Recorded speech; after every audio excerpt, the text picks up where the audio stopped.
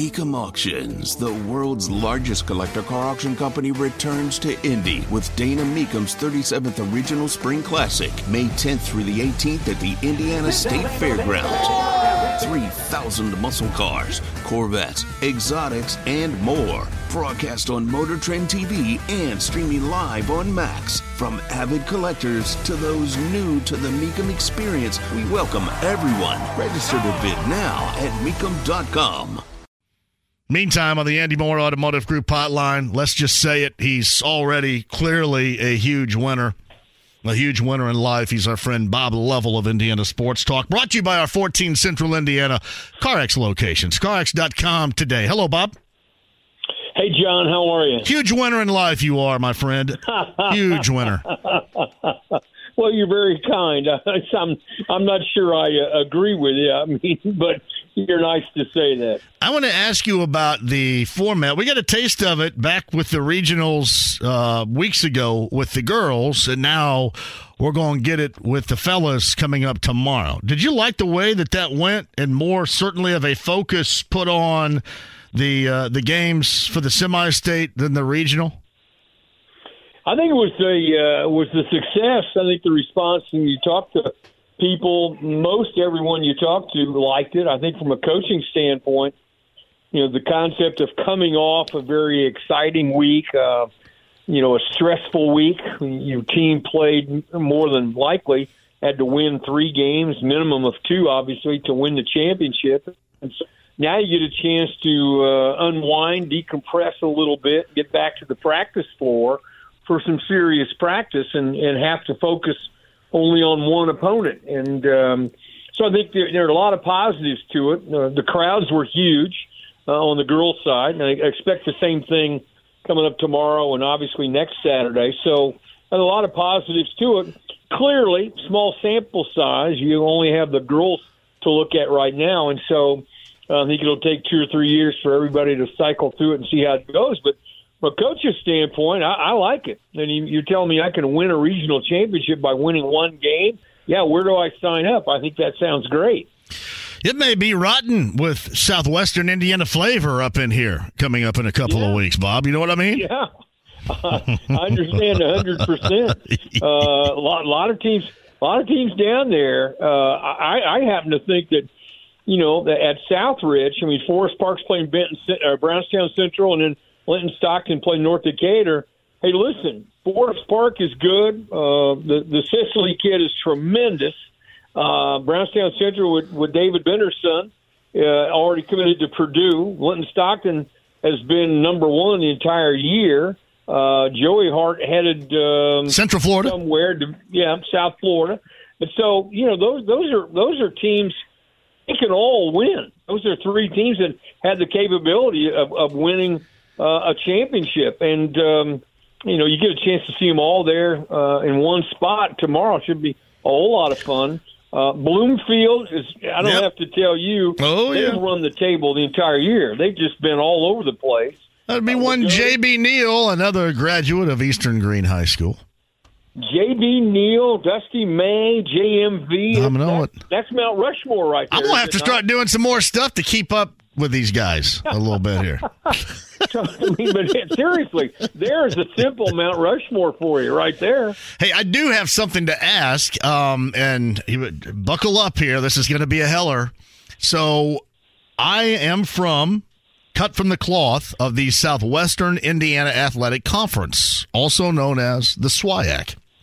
Yeah. The SWIAC could very well be represented by 3 teams in the state finals, 3A, 2A, and Class A. Has there ever been in the history of class basketball one conference that was represented in the state finals by 3 different teams? I don't know the answer to that, John. I'm sorry to disappoint you. Because I would think that's never happened. Well, I would think if it has happened, it's happened infrequently, or it may have only happened the number of times you can count on one hand, quite frankly. But no, they're going to be very well represented. There's no question. And the thing about it is, we talk about this every year. You talk about it, and you're from there and understand it better than than most. But that part of the state, year after year after year, teams just play great basketball. They really, really do. I think they get better. Well, it's because, Bob, Davies elevated to 3A.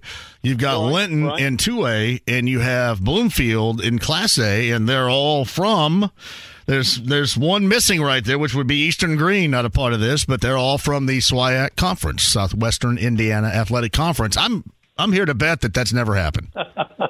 I'm with you, and I think the North Davies move turned out to be, if you look at the regionals, it turned out to be a really good move for them. Yeah. I mean, they were cognizant of the fact that they were going to be, hanging out with Bloomfield and Lagodi and those schools, and so it's counterintuitive to go from 1 to 3.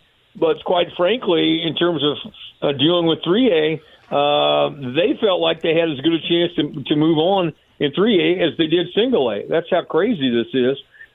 I would think, again, you're looking at Forest Park, Brownstown, Central, Linton, Stockton, North Diggett. Those guys are all really, really good. No doubt about that. Bob Lovell, Indiana Sports Talk, brought to you by your 14 Central Indiana CarX locations. CarX.com to find the one nearest you today. Is it happiness because it happens, or a bit of a bitter pill because it's happening in this one-off regional, Cathedral Ben Davis at 4 o'clock tomorrow afternoon? Well, that's a great question, John. I mean, it really is. And what it does is get ammunition for those who want to see the tournament, those kinds of things. I think it's a tremendous matchup, without question. Certainly a caliber of state championship matchup. I think everyone understands it.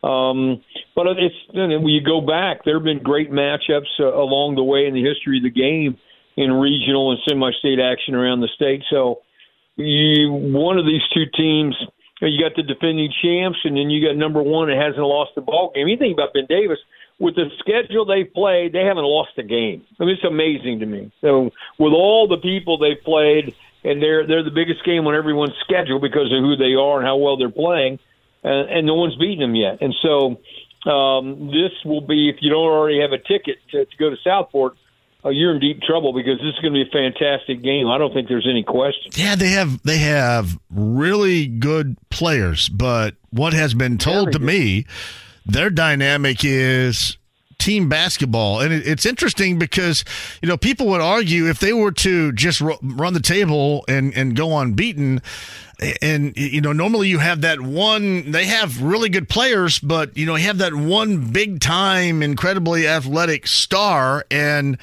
maybe this is not, at least what's been explained to me about Ben Davis, not that type of team, but the way that they're playing certainly has been incredible with Don Carlisle. There's no question about it. Well, there is no question, John. And whether they're set up, they're put together very, very well. Coach Carlisle's done a tremendous job. They defend you, number one. They are a mentally tough group of guys. They have a great inside-out presence. I mean, the Dowdy kid up front can score, can rebound, can get on the glass. And they have multiple guys on the perimeter who can catch and shoot, catch and put it on the deck and take it to the rim. They have playmakers on the perimeter, a force inside, and they defend you every trip down. And so it's, again, the strength of schedule is difficult, but that's their formula for winning, and it served them well. Now, Cathedral, hey, look, you got guys coming back who won a tournament a year ago, a lot of pride on their part.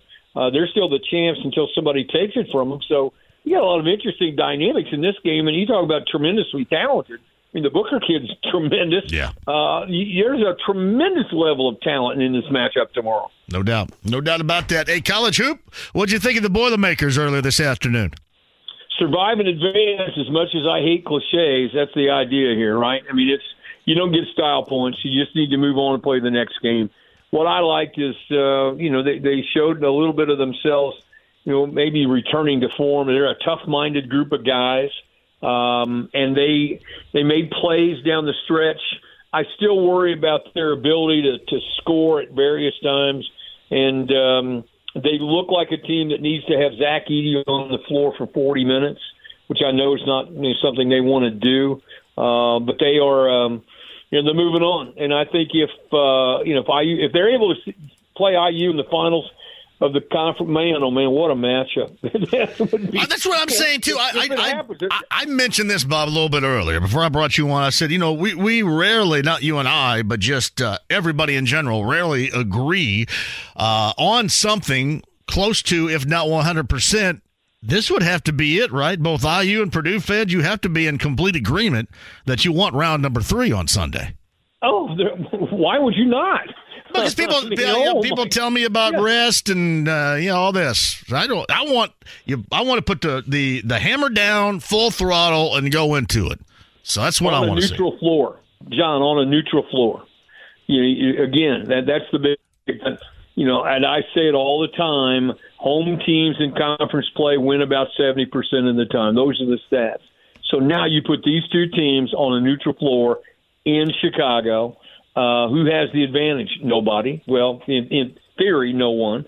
So, yeah, you want to see this matchup on a neutral site. That's 100% why I'd be excited about it. You have to be excited about the possibility of that matchup. That is Bob Lovell right there, Indiana Sports Talk tonight, I should say, and then tomorrow night, of course. Brought to you by every Friday, Bob, is your 14 Central Indiana Joe Childers run CarX locations. CarX.com today. Go out and have yourself a hell of a weekend, Bob. On me. I'm going to, John. I know you will. With my conversation. Well, it starts with my talk with you, so that sets the tone for my weekend. So thanks for doing that. Keep in mind that 3 teams in the state finals from one conference question. Keep in mind he brought that up. That tonight and tomorrow night, do you? Well, I mean, what'll happen is I brought it up, so they'll probably all 3 lose now because I brought it up. So. I doubt it. Thanks, buddy. Appreciate it. It's Bob Lovell of Indiana Sports Talk. The Mike Wells slow jam re-entries now. Bamboo earrings, at least 3 pair. Offended bad and a bad attitude. Need to get you in a good mood. She can walk with the switch and talk a street slang. Level with a woman that's scared to do her thing. Standing at the bus stop, suck on the lollipop. Once she gets popping, it's hard to make the holly stop. Dance like the rap jam. Cheese down sugar with your candy yams. Goose family. Oh, yeah. Oh, I need an around-the-way girl. I like it. Me. Did you have the album Mama Said Knock You Out from 1990, Mike? Oh, man, I was in junior high. That was a jam. Hey, that whole CD. Look up the word CD, kids. That was the beat back in the day. It absolutely was. Did you know that's Around the Way Girl from LL Cool J, by the way, the Mike Wells Slow Jam re-entry. Around the Way Girl gives out writing credits to, among others, Rick James. And you know that? Rick James was in on that bad boy right there. How about it? I didn't know that part. Yeah, Rick James. Booming System was also a part of that. Obviously, Mama Said Knock You Out is one of the all-time great ones right there. So, 6 Minutes of Pleasure, I think, is also a part of that. That's when was LL back then already into that porn addiction category of his life? Oh man, listen, I think the ladies looked at LL as a porn addiction. That's what they looked at back in the day, man.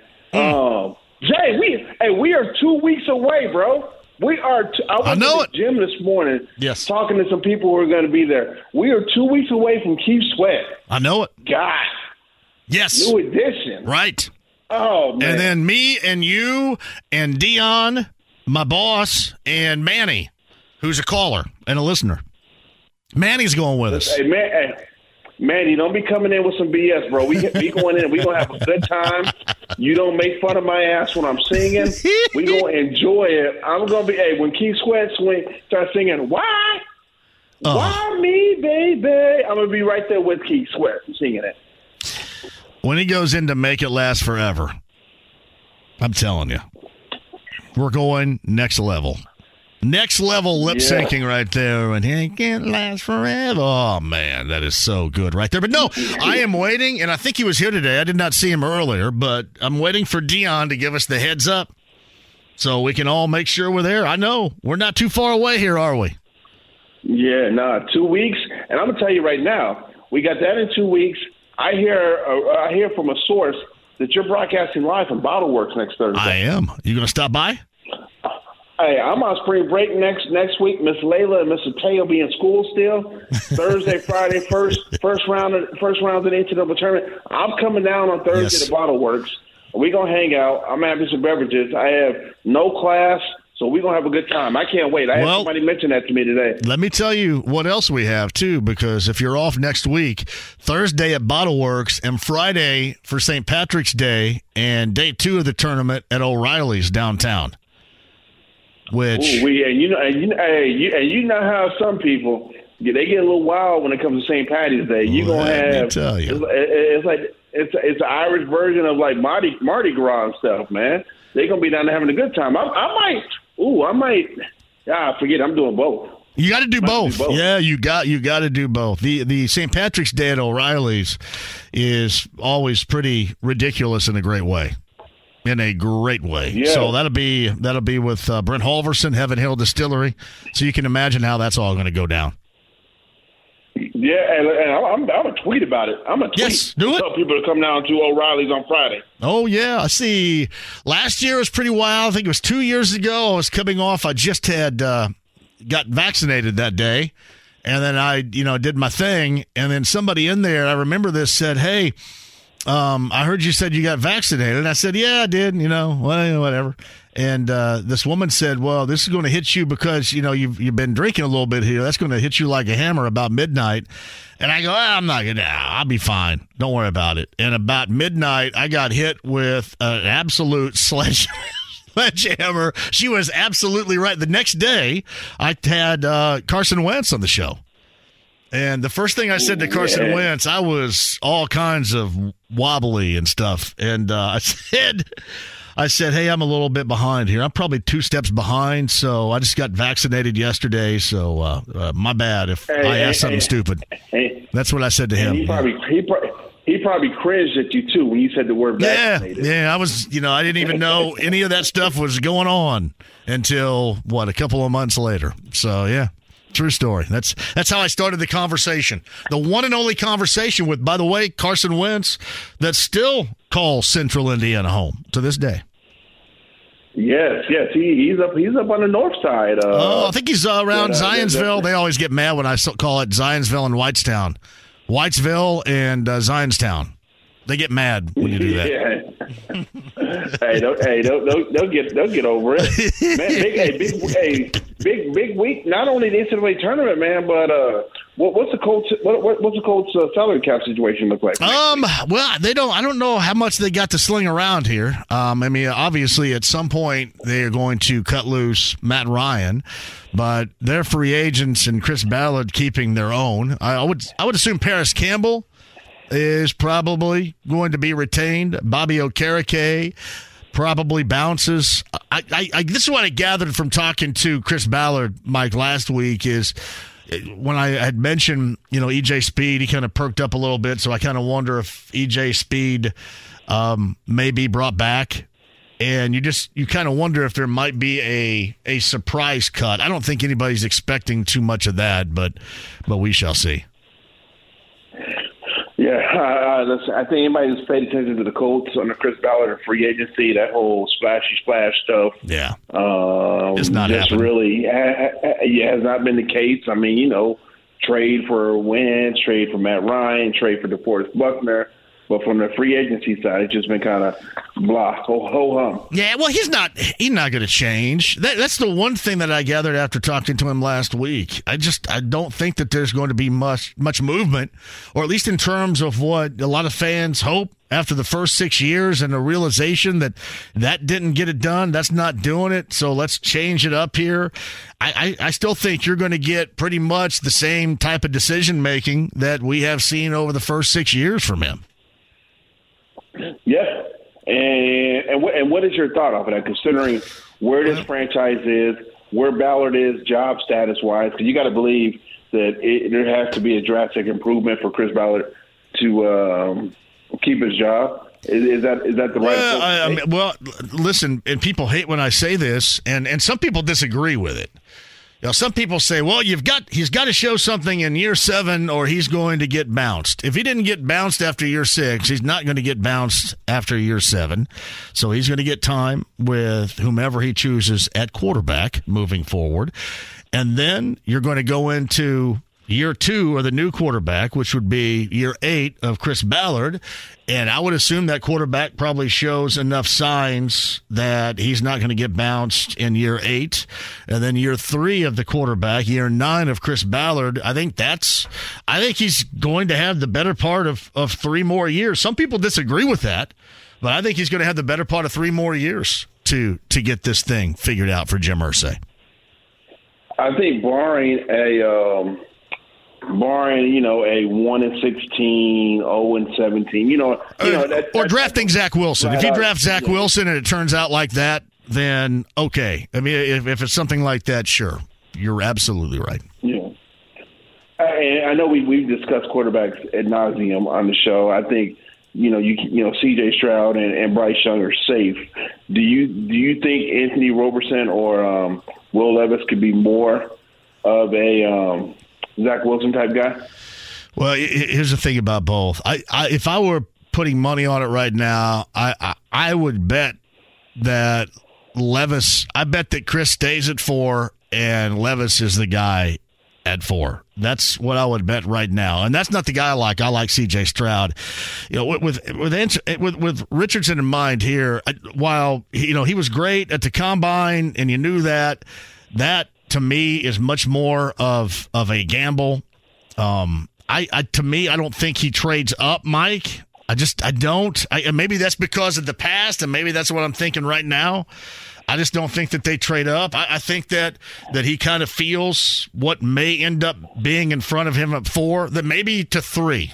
If they move up, maybe to 3. I just can't see him getting rid of whatever that price tag is going to be, Mike, to the Bears and moving up from 4 to 1, while I want, by whatever means necessary, for them to draft Stroud. If you don't move up, he's not going to be there at 4, and somebody likely is going to move up. And then you're going to be, basically at the mercy of those that jump up and grab somebody in front of you. Now, the wild card is going to be, and you mentioned Richardson, the wild card is going to be that. How much did somebody fall in love? Will somebody jump up in, let's say, the top 3, for example, because they absolutely fell in love with his skill set? You can take a little bit of time, work him in, see what happens. A team, I'll just say, hypothetically, Mike, like the Raiders. Let the Raiders fall in love with this skill set, and this is the guy that we want. If somebody like that moves up to get him, we shall see. But I just, to me, I'd be really surprised, certainly, if Ballard did any upward movement other than maybe getting up 1 spot for not so much. And if you're going to ask me right now, I bet he stays at 4. Well, and here's my thing. This is the worst case scenario for the Colts. There are a number of teams, and you mentioned the Raiders. We know Carolina needs a quarterback. Are the Commanders sold on Sam Howell? But there's just so many teams that need QBs. So let's just say somebody trades up. Say Carolina jumps up to number 1. They take Bryce Young or C.J. Stroud. Houston takes the leftovers between the 2 of Stroud and whatchamacallit. And then say the Raiders leapfrog the Colts to Arizona at number 3 and take Will Levis. Then the Colts are just stuck right there. They're stuck in that. What the Colts cannot afford to happen is stay at 4 and watch other teams leapfrog, and then they're stuck taking the biggest, a major project in Anthony Robertson. Mike, if I'm an opposing general manager, I'm like, I know the Colts need a quarterback at number 4. We need a quarterback also if we're at 9, 10, or wherever those teams are at. We'll do whatever it takes to make sure we get the remaining quarterback that Houston does not take at number 2. I agree with that. And I would be one that would suggest if you have somebody, and this is just me talking here, if you have somebody that you know is not going to get to 4, and you know that at least to what you gauge, what you gather and all your information, Mike, if you know that that quarterback is much better than everybody else, then you owe it to everybody, including yourself, to go up and do it. For not even the price tag that we have seen, which is ridiculous so far, it's probably not going to end up like that, but I think we all know, we've been around here long enough, 6 years, to know that, is that a price tag that you would foresee Chris Ballard paying to move up 2 spots, whatever, 3 spots to get the guy that he might be looking for in this? I have a hard time believing that. Yeah, I agree completely with you. I completely, based off of Ballard's resume of drafts, I agree with you for that mindset. But, God, then you're stuck back in the same question marks at quarterback. You are. I think if there's a year for Ballard to say, you know what, 2 peas in a bucket, F it, I'm going to go ahead and do whatever it takes to get that QB, this will be the year for it, just because of the situation of where they've been at since late August 2019 at the quarterback position. If it were somebody like Andrew Luck, if it were what people viewed coming out of college as an absolute can't miss, maybe he would do it. I don't know if he would with this group, because everybody is kind of in the same ballpark. I just sit here, happen to like one over the other, right? Because I've watched how Stroud played, and I've based my opinion on basically one game against Georgia. That's what I'm looking for. That's what I think the Colts, when you talk about the Colts and their shortcomings over the past couple of years, a quarterback, that is it. Mobility, being able to scramble, not a runner, but being able to scramble, strong arm, being able to put the ball where you want to put it. He described himself as a ball placement specialist. I think that's the guy, and I don't factor in what Ohio State quarterbacks haven't done in the past. I factor in what he is doing in the present and what I believe he can do in the future. So if it were me, that would be my target right now. I would consider that an absolute can't miss, got to go get. I just fail to believe that maybe Chris Ballard doesn't believe that and won't end up doing that. So I guess because we have prior circumstances of him not really jumping to such conclusions, right? And making big deals. I don't know, maybe that's more about a free agency thing. Maybe it's more about, what people describe as a frugal Ballard.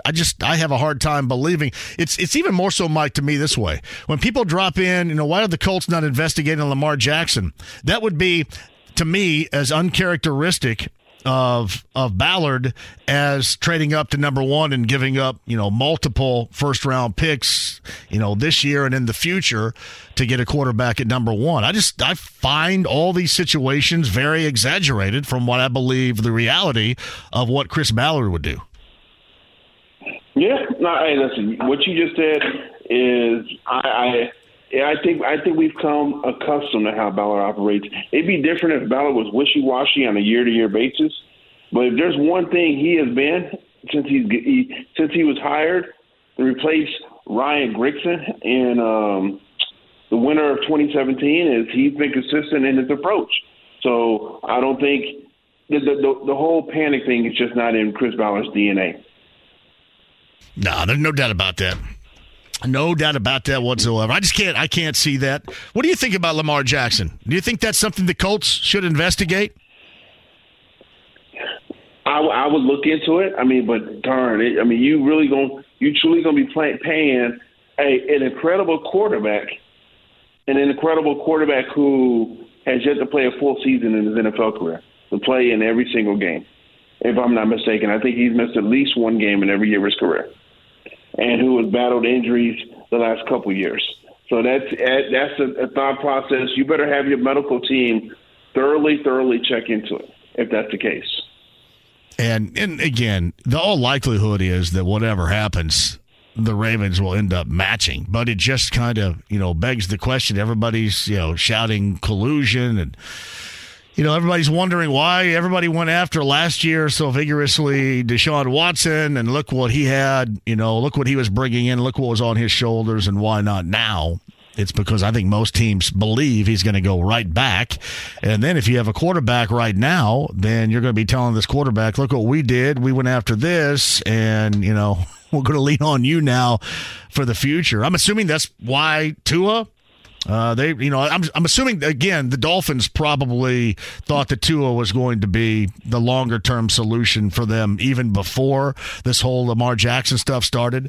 But I think it stands to reason why there's a lack of interest out there is because everybody believes, probably knows from an NFL standpoint that he's just going to end up back in Baltimore. Yeah, exactly. Hey, I hate to do this to you, man, but I got to bring it up. So I took Tay to the Pacers game on Monday night. Right. Against the 76ers.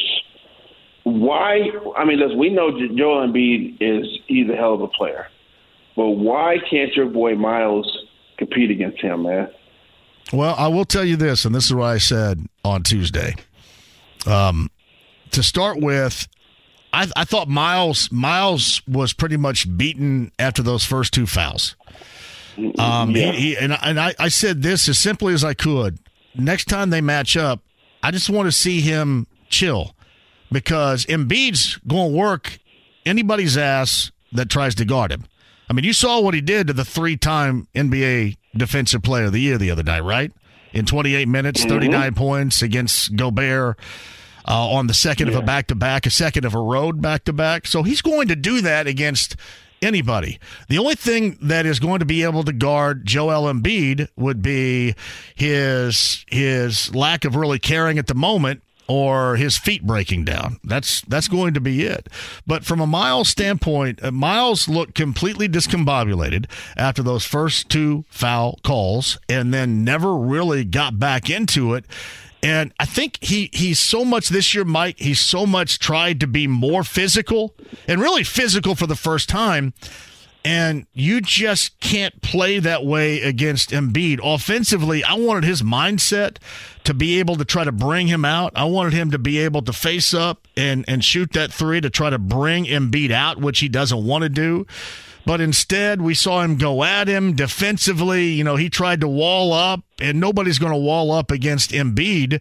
It is just an incredibly bad matchup, and it was on Monday night because Miles, I thought, let that get to his head. And we've seen that before.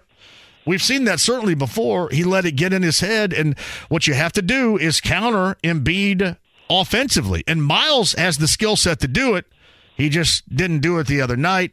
Fell into that trap and got worked over, as we've seen over the years. I just think the dude, when he plays Embiid, you just got to chill a little bit. He's going to get his. He's going to try to bully you on the inside. You noticed this when you're there? He didn't try to bully Jalen Smith very much. I mean, one time when he knocked him down and put his shoulder into him, but he really didn't try to bully Jalen Smith. Jalen Smith shot, couple, maybe 3 threes and knocked them down to try to bring him out. That's the game that you play as a big if your opposite is Joel Embiid. He's just too big, too strong, and when motivated, too good. Yeah, and it's funny. Tay and I are sitting behind the bench, and Joel was talking. Miles picked up that fourth and third quarter, I believe, and Embiid looked over at the bench and said something to somebody and basically said, he can't guard me. He doesn't want any of this. And in my head, I'm like, you know what? The fact that you can sit here and run your mouth like that and back it up, it's just everybody has that player that always seems to get the best of you.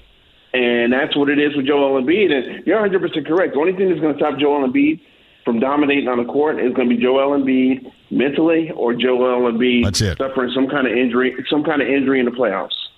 That's it right now. And you're right. He knows he can bully ball Miles. He knows that he can do that and then talk about it and then tell everybody over on the bench about it.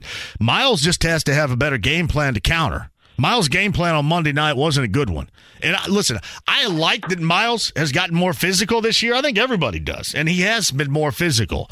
But if Gobert can't be physical against what you see in Joel Embiid, Miles is not going to be. And those 2 early fouls just, I thought, really melted Miles down to the point where he was so discombobulated. You saw him throw passes and, threes, double pump stuff. It was really weird. That stuff you could tell was in his head. And we could always tell when stuff is on his mind at that time. And Monday night it was. Just chill, man. I know it sounds simple. Just chill and then go at it differently offensively. I mean, put something in his head. A couple of threes on his head, make him come out. Maybe you can, get by him if he comes out on you a little bit. That's just trying to go at him physically. That's not going to work, and it sure as hell wasn't going to work Monday. No. And speaking of basketball, shout out to the girls down in Center Grove, man. Laney and Grace and Kemper and Kennedy winning the county championship. Did they win last night? I didn't hear. Did they win? I didn't hear. Hey, my girl Laney didn't come home and celebrate? I don't know where they went last night. I think they went to the La Rosas or DeRosas or hell, I don't know what it is. So they went somewhere last night. I did not go. I was off yesterday and had to go to a funeral down in Greene County, and I got back. Oh, sorry to hear that. Oh, yeah, thank you. I got back a little bit too late for it. I heard the stories afterwards. So. Yeah. And listen, I hope my girl Landy got some playing time too. No, it's been a lot of fun, folks. It's been a lot of fun. It's a good thing that you got the 7th grade version of Muffet McGraw down there. It's pretty exciting. Hey, but listen, more importantly, props to the girls down there in Center Grove winning the county championship. And I gotta let my man, what's my man's name on Twitter, know that Ryan, that I had a complete brain for it. I said Anthony Robinson. I meant Anthony Richardson. So yeah, brain. Thanks for Anthony Robertson was an NBA player for a while. Hey, but San Antonio Spurs, man. I think he played in OKC for a while, too. And if memory serves, I'd have to look this up. Did he not play collegiately at Florida? I might be wrong about that. Yeah, and then Richardson plays at Florida, so yeah. Common mistake. So, complete common mistake. But Bottle Works next Thursday. Yes. O'Reilly's next Friday. And I can't wait for O'Reilly's, man, because it's St. Patty's Day, and we know folks like to have a good time. Well, and here's the thing. Brent Holverson, we have to call it free samples or people get upset about it. But the free samples are aplenty. And when you're talking about St. Patrick's Day, it gets beautifully ugly early. So it'll be glorious, I promise. Yeah, so, make sure make sure you got a ride and make sure everything is good because the doors will be blown off of it Thursday and Friday next week, I promise. Yes, and then 2 weeks from now, Cambridge Fieldhouse. Yep. Down there with out there talking about Big Button and Smile with what are we going to be doing if IU and Purdue? That's a Thursday night regional semifinal night, right? Is that what that is? Probably regional semifinal. What if IU or Purdue's in a regional semifinal? Oh, hey, that's what a DVR is for, bro. Hey, hold on a second. Can you guys can you do hold on a minute. Can you wait and do me at halftime of this game and then we'll come back with you. Okay. So and here's the reality is, man, and we know the concerts ain't gonna start on time anyway, so we'll be able to double dip on that one.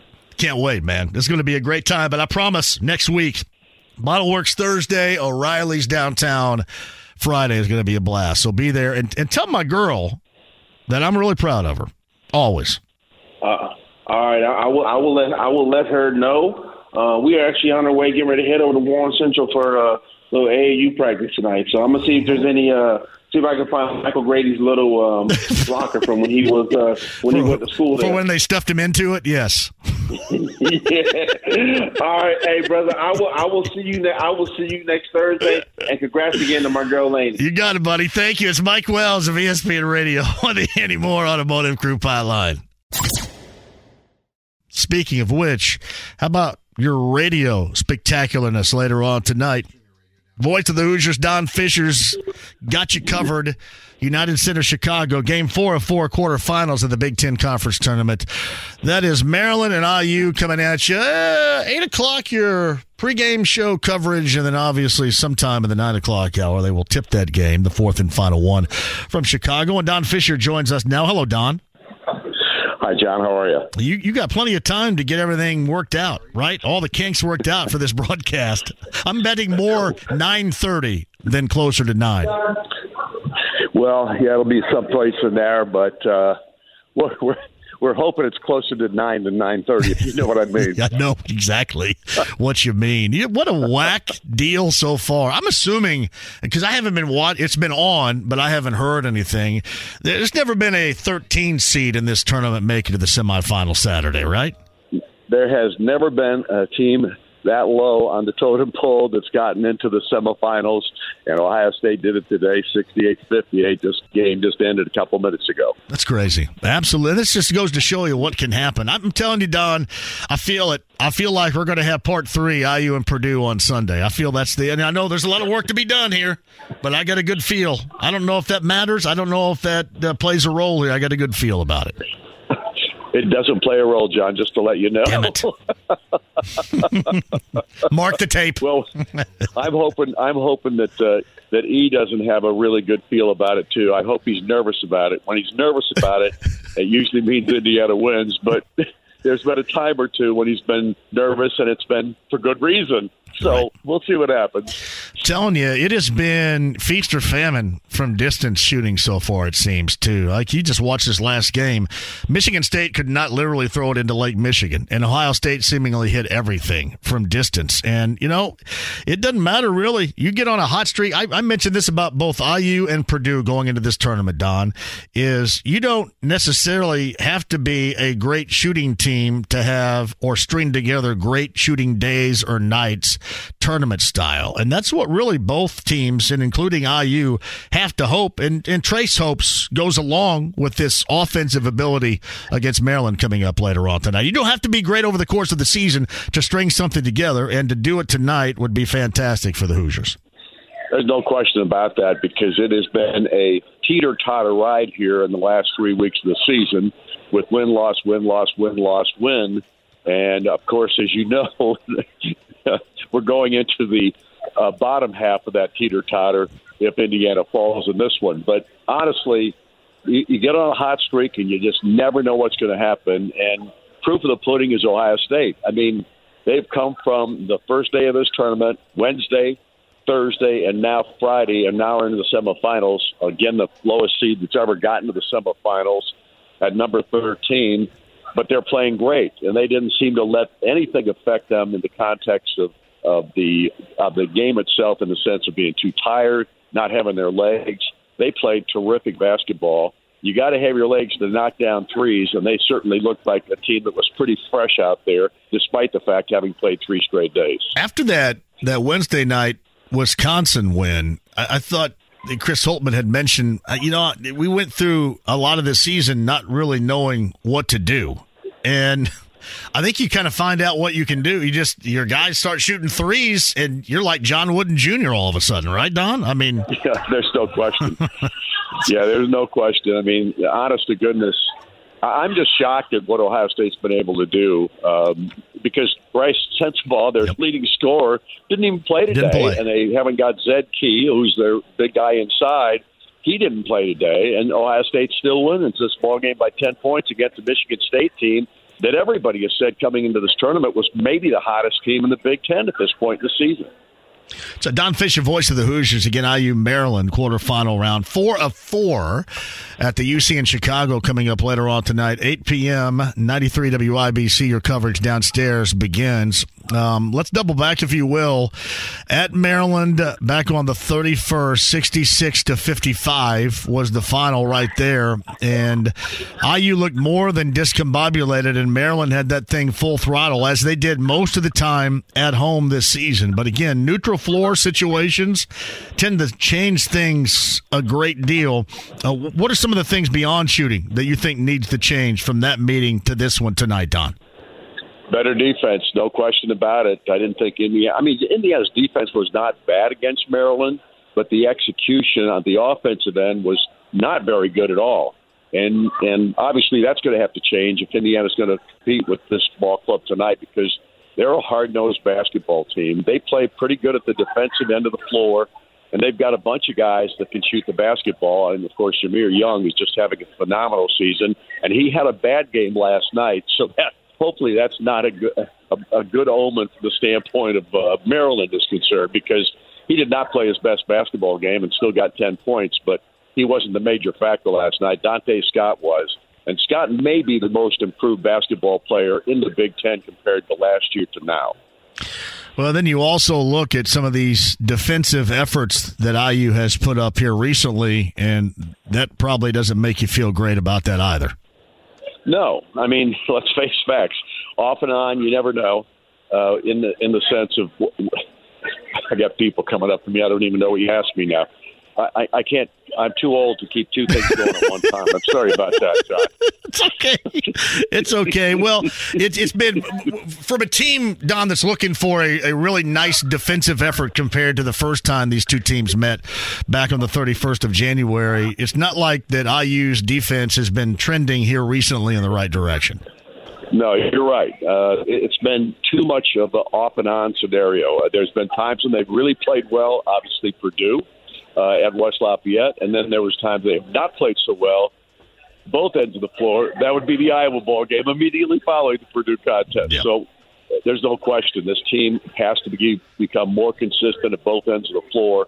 I always think defense is the first thing that they have to do, and if they can get that going, I think that leads to really good offense at the other end of the floor, as most people believe as well. No, it's a Don Fisher, voice of the Hoosiers on the Andy Moore Automotive Group hotline. I know you only have a couple more minutes before you have to bail and get ready for things. I'm curious offensively, too. Anything that you have seen recently from others other than, obviously, Trace Jackson Davis? I know Jalen Hood-Schifino has been good at times. Sometimes he will disappear, but he hit a big one down the stretch. That three against Michigan might have been the biggest shot of the game, honestly, late in that game to tie it up. Anybody else you kind of feel like could give them something that we're not thinking about or mentioning right now tonight, Don? Well, the guy I'd like to see get hot or start playing his best basketball would be Tamar Bates. Coming off the bench, Indiana hasn't had a lot of people coming off the bench at this point in the season.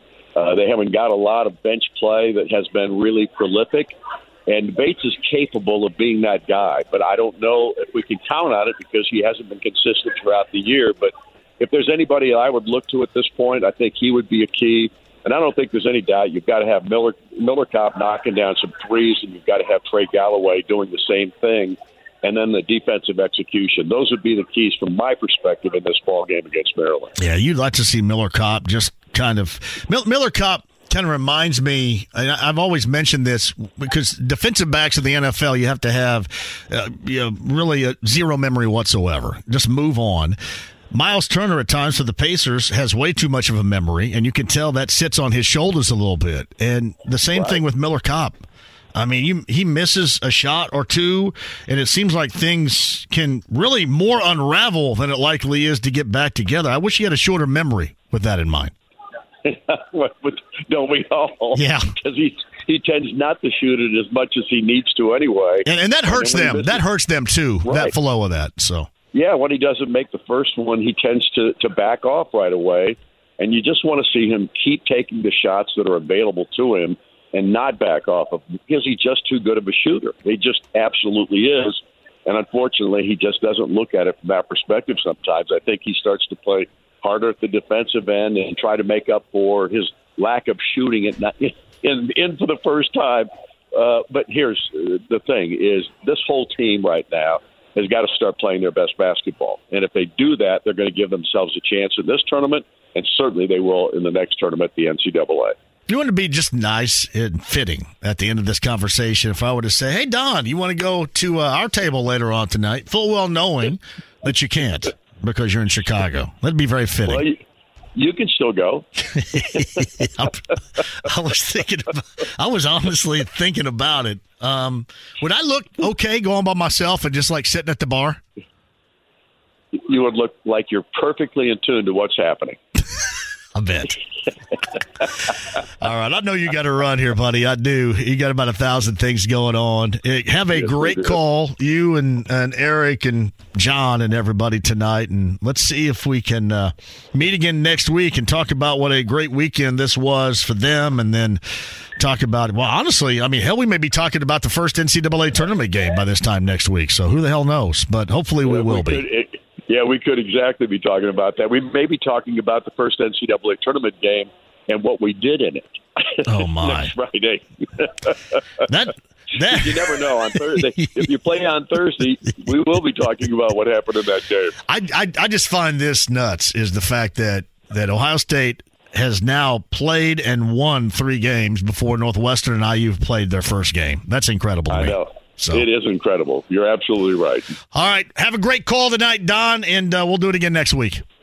Thanks, yeah. I appreciate it, man. Voice of the Hoosiers, Don Fisher. Andy Moore, Automotive Group Hotline. The voice of the Boilermakers is our friend Rob Blackman. The Boilermakers advance to the semifinals of the Big Ten Conference Tournament. They get unlikely Ohio State as a 13 seed in that semifinal coming up tomorrow afternoon. Rob Blackman again joins us via the Andy Moore Automotive Group Hotline. All I can really say is wow. Wow. Yeah, in a couple of different ways. Wow, that you're singing out loud late on a Friday. Did that not sound good, though? That sounded exactly like Johnny Cash, did it not? It sounded fine. I'm not critiquing the actual quality of the singing. I was just caught off guard by the fact you were singing. But maybe more surprisingly is the fact that, yes, you're about to play the number 13 seed in the semifinal game, which has probably been mentioned already on your show, but in case it hasn't, Ohio State is the lowest seed to ever make it to the semifinals. So they've won 3 games in 3 days, and quite frankly, all of them have been impressive. I mean, when I filled out my bracket, I had Wisconsin winning that first game on Wednesday, not Ohio State. So the fact they've beaten Wisconsin, now Iowa, and now Michigan State, and they're on a pretty good run right here. That's all you need, too, buddy. You know it. It is all you need. You're not necessarily that team that I think lost like 12 of 13 or something ugly like that. You're not like that team that Chris Holtmann said after beating Wisconsin on Wednesday.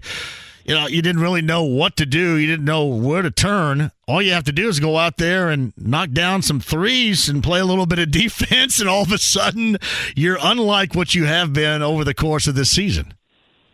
And the fact they did it today without Sensabaugh, to me, that is the most amazing statistic of all. I mean, he led all the Big Ten freshmen in scoring this year, and he was the couple of games against Purdue this year, he was really good. He had in the Purdue blowout win, he had 20 points for those guys. He was I think he was on their double-digit score they had in that game. And then in the game in Columbus, when Ohio State almost beat Purdue, I know he had 21 points in that game, and I don't know if he played 36, 37 minutes. He rarely came out of the game. So what a valuable part of their team he is, and for them to win without him. Now, they've been playing without Zed Key for the last handful of games. They've known he's going to be out with that shoulder injury. So that one maybe not surprising, but, man, to win without Sensabaugh today, those guys are rolling right now. All right, Rob, I'm going to quickly update people on something outside of the realm of college hoop in the Big Ten Conference Tournament because people around here are going to wonder about this. The Bears have traded the number 1 overall pick that they had to Carolina. So Carolina taking a major swing at this right now. So in return, the Bears get pick number 9, pick number 61, a first-round pick in 2024, a second-round pick in 2025, and wide receiver DJ Moore. So there was an active player involved as we thought it may take. But a quarterback-hungry team in Carolina is now going to roll off the board with the number 1 overall selection. So if you're keeping track at home now, Carolina, Houston, obviously 2 quarterbacks going there. We assume Arizona's in the mix. Maybe somebody trades up there, and then the Colts at number 4. So Carolina moves up to get that Bears number 1 pick in a trade.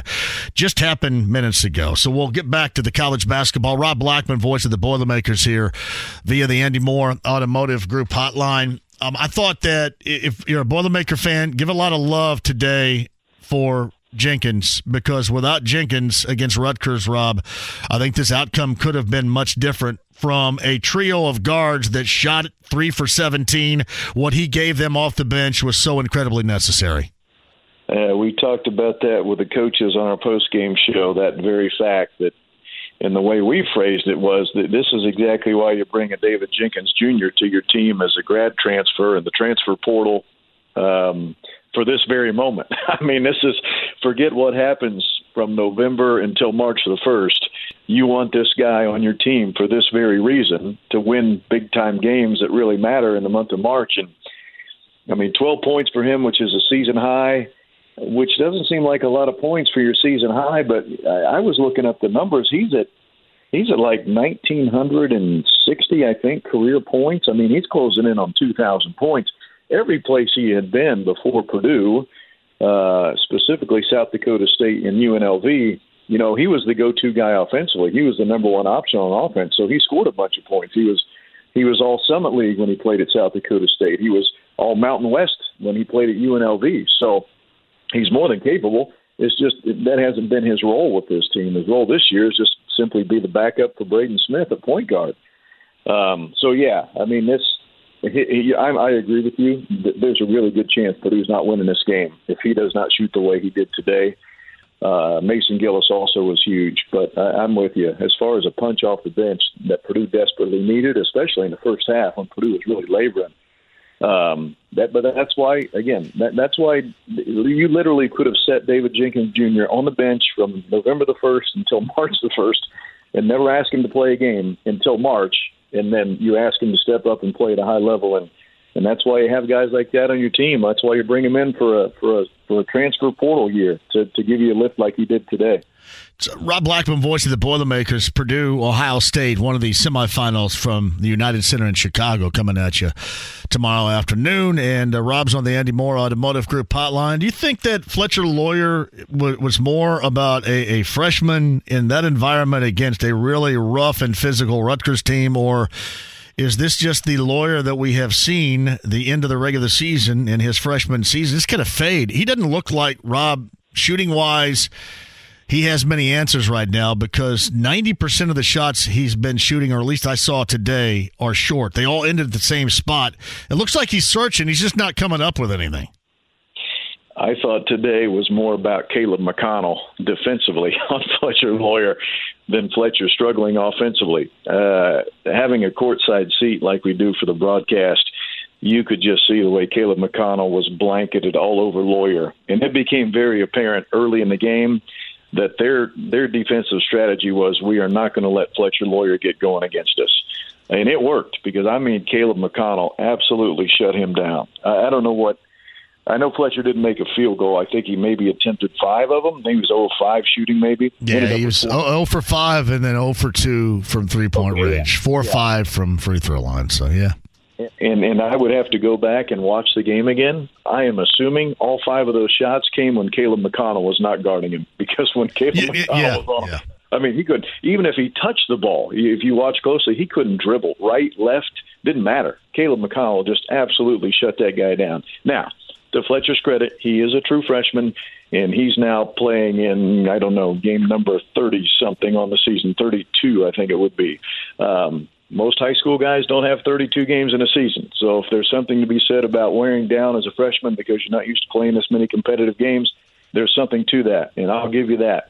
But I would, in this particular instance, at least today, I think you give more of the credit to Caleb McConnell and the job he did defensively than the fact that Fletcher couldn't get anything going on offense. Well, and I want to play off of what you just said regarding that, too, because obviously the Lawyer struggled, Newman struggled, but the other thing that stood out to me, and you could really tell because he only had 8 minutes, it appeared that Rutgers wanted Caleb Furst to do what Caleb Furst did offensively today, and that was shoot 2 threes that weren't close and that kind of force Matt into, or at least Matt made an adjustment, let's say, to get him out of that situation, and maybe more of Gillis in that situation, put Morton in there, knocked down a couple of threes. Is that what you saw? Yeah, and I also, and you mentioned Morton, I actually thought their game plan was not terrible on allowing Ethan Morton and David Jenkins to shoot either. Because if you look at the percentages, Ethan's a 29% three-point shooter. Oh, they would take that. There's no doubt. Yes. Yeah. And David Jenkins Jr. is a 30% three-point shooter. Now, he does have the benefit of the doubt knowing that he's made a bunch of threes in his career, but this season he has not been good. So the fact that Rutgers was allowing guys like, Caleb Furst, Ethan Morton, David Jenkins Jr. to shoot threes, and then simply not allowing Fletcher Lawyer to touch the ball, that's actually a pretty good defensive philosophy. I do think it's a positive thing for Purdue, however, to know that Fletcher Lawyer and Brandon Newman go 0 for 9 combined shooting, and you still win the game. That, to me, that's a very positive sign moving forward, knowing that you can you can win a game in the tournament when you're getting absolutely nothing out of the two-guard position offensively. And Boilermaker fans are going to feel good because Rutgers is out of the way. Probably not entirely, but almost like anybody else other than Rutgers. I think Rutgers has a wear-out kind of deal with not just playing them on the floor, but with the fan base watching these games too. Well, they had we mentioned this a few times on the broadcast. Rutgers had won 5 of the last 6 before today against Purdue. And I've mentioned this numerous times over the last really 2 years. You would think that from a competitive standpoint in the Big Ten, the teams that you're always worried about beating you are the Indianas and the Michigan States and the Illinois. That really hasn't been the case for Purdue. The one team that Purdue just has not had an answer for is Rutgers, of all teams. Rutgers is the team that Purdue always seems to struggle with. So, yes, I am glad to see those guys off the schedule, and hopefully we don't have to see them in the NCAA tournament because they are, for whatever reason, man, they are a tough matchup against Purdue. I've told Boilermaker fans to feel good from this standpoint, too. I mean, obviously you get the win, you move on. That's what matters the most. But now you got your feet underneath you a little bit.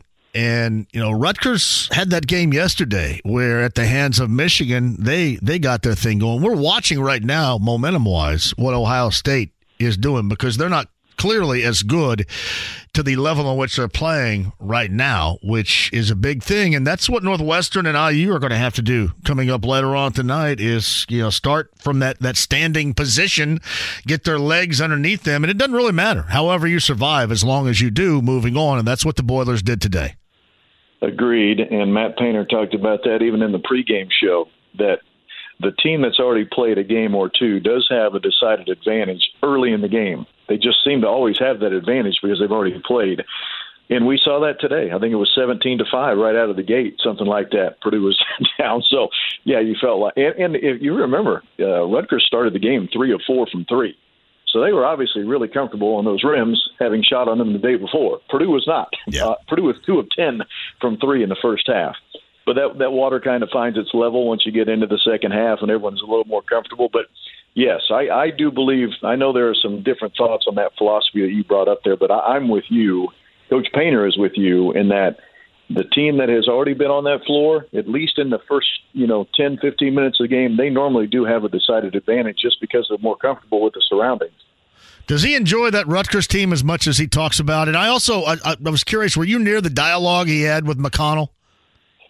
No, we are exact opposite of the side of the floor. I did see him speaking, but no, I don't know what they were saying. I don't know. It is apparent because even to me, he brings up Rutgers all the time. He really does. I think deep down really does like the way that they play and like the way that Steve Peichel coaches them up. I think to add to that, I think if you could pull Gene Cady aside and say, hey, man, outside of Purdue, who's your favorite team to watch in the Big Ten? I guarantee you he would say Rutgers because that is a Gene Cady type of team right there. Just a bunch of hard-nosed, tough dudes who aren't necessarily maybe overly skilled, but, man, do they play hard. God dang, do they play hard. And that's a Coach Cady type of ball club right there. So, obviously, that makes them a Matt Painter type of ball club. No doubt. It's Rob Blackman, voice of the Boilermakers. You guys underway at noon tomorrow with the pregame show? Correct. 1 p.m. tip-off. That's right. Purdue and Ohio State, 1 o'clock tomorrow, 12 noon for the pregame, yes. See if IU can hold up their end of the bargain, because I know there's still a game to play, but listen, round 3, IU-Purdue would be absolutely spectacular. Sunday. Spectacular. That would be must-see television, I think, on Sunday. Oh, no. Much-listen radio, brother. Come on, man. I'm working for you here. That's what I meant to say. Much-listen. Hey, we'll catch you up regardless, maybe on Monday or something, too, if you're cool with that. Yeah, because then we'll know the NCAA tournament seedings and all that, so, yeah, that'd be fun. All right. Tell Painter to get to work. Oh, yes, I will. I'll wake him up from his nap. All right, buddy. I'll talk at you later. Have a good broadcast tomorrow. See you, John. So, Rob Blackman, voice of the Boilermakers on the Andy Moore Automotive Group hotline. Ohio State, Purdue, the first semifinal from Chicago tomorrow. 1 o'clock is the tip. Noon is the pregame coverage with Rob on the Boilermaker Radio Network. Yeah, that is a big deal. Big deal. So, who do you think Carolina likes over there, Eddie? What Carolina get up there? They going after Bryce Young? That's who they want? I want to be bold here, and I want to say it's Anthony Richardson. I can't imagine Nick Moore says it's Richardson. A lot of people are saying that it's Richardson here. No, I'm sorry. I think he says it's Richardson to the Colts. I think Richardson at 4. I can't imagine that's going to be it. In case you missed it, the Bears traded the number 1 overall selection to Carolina. So Carolina now holds the number 1. The compensation going to the Bears, that's pick number 9 and pick number 61. A first-round pick in 2024, a second-rounder in 2025, wide receiver DJ Moore. How would you size up the haul that the Bears got for number 1? That's a lot. There is no way in hell Chris Ballard was going to be even in the ballpark of that. None. 0. Do you agree? None. None. You Absolutely give up 2 none. firsts and 2 seconds and a blue-chip player, or as Coach Venturi likes to call them, ambient players. So, is there more of a probability here that the Colts stay at 4 or the Colts feel it necessary to get up to 3? Because we're assuming Houston's going to draft a quarterback. They're not going to stick with Davis Mills here, right? I think they'll be at 4. That's my opinion. Too. That's what I've said all along. I think they're going to be at 4, and I think they're going to draft Will Levis. That's what I think, sitting right here. I still hope it's Stroud. That's just my preference there. You think Stroud's going to be available at 4? It all depends on what Carolina does at 1. If they go with AR, then I would certainly say Stroud is there at 4. That's the big deal of the day. We'll come back. Maybe a couple of thoughts before we end this thing, too. The last word, top of the hour. That's the Gore Man and Matt Taylor for you there. Penn State Northwestern at 6:30. IU Maryland coming up from Chicago is an 8 o'clock pregame show coverage downstairs 93 WIBC. This is 93.5 and 107.5 The Fan.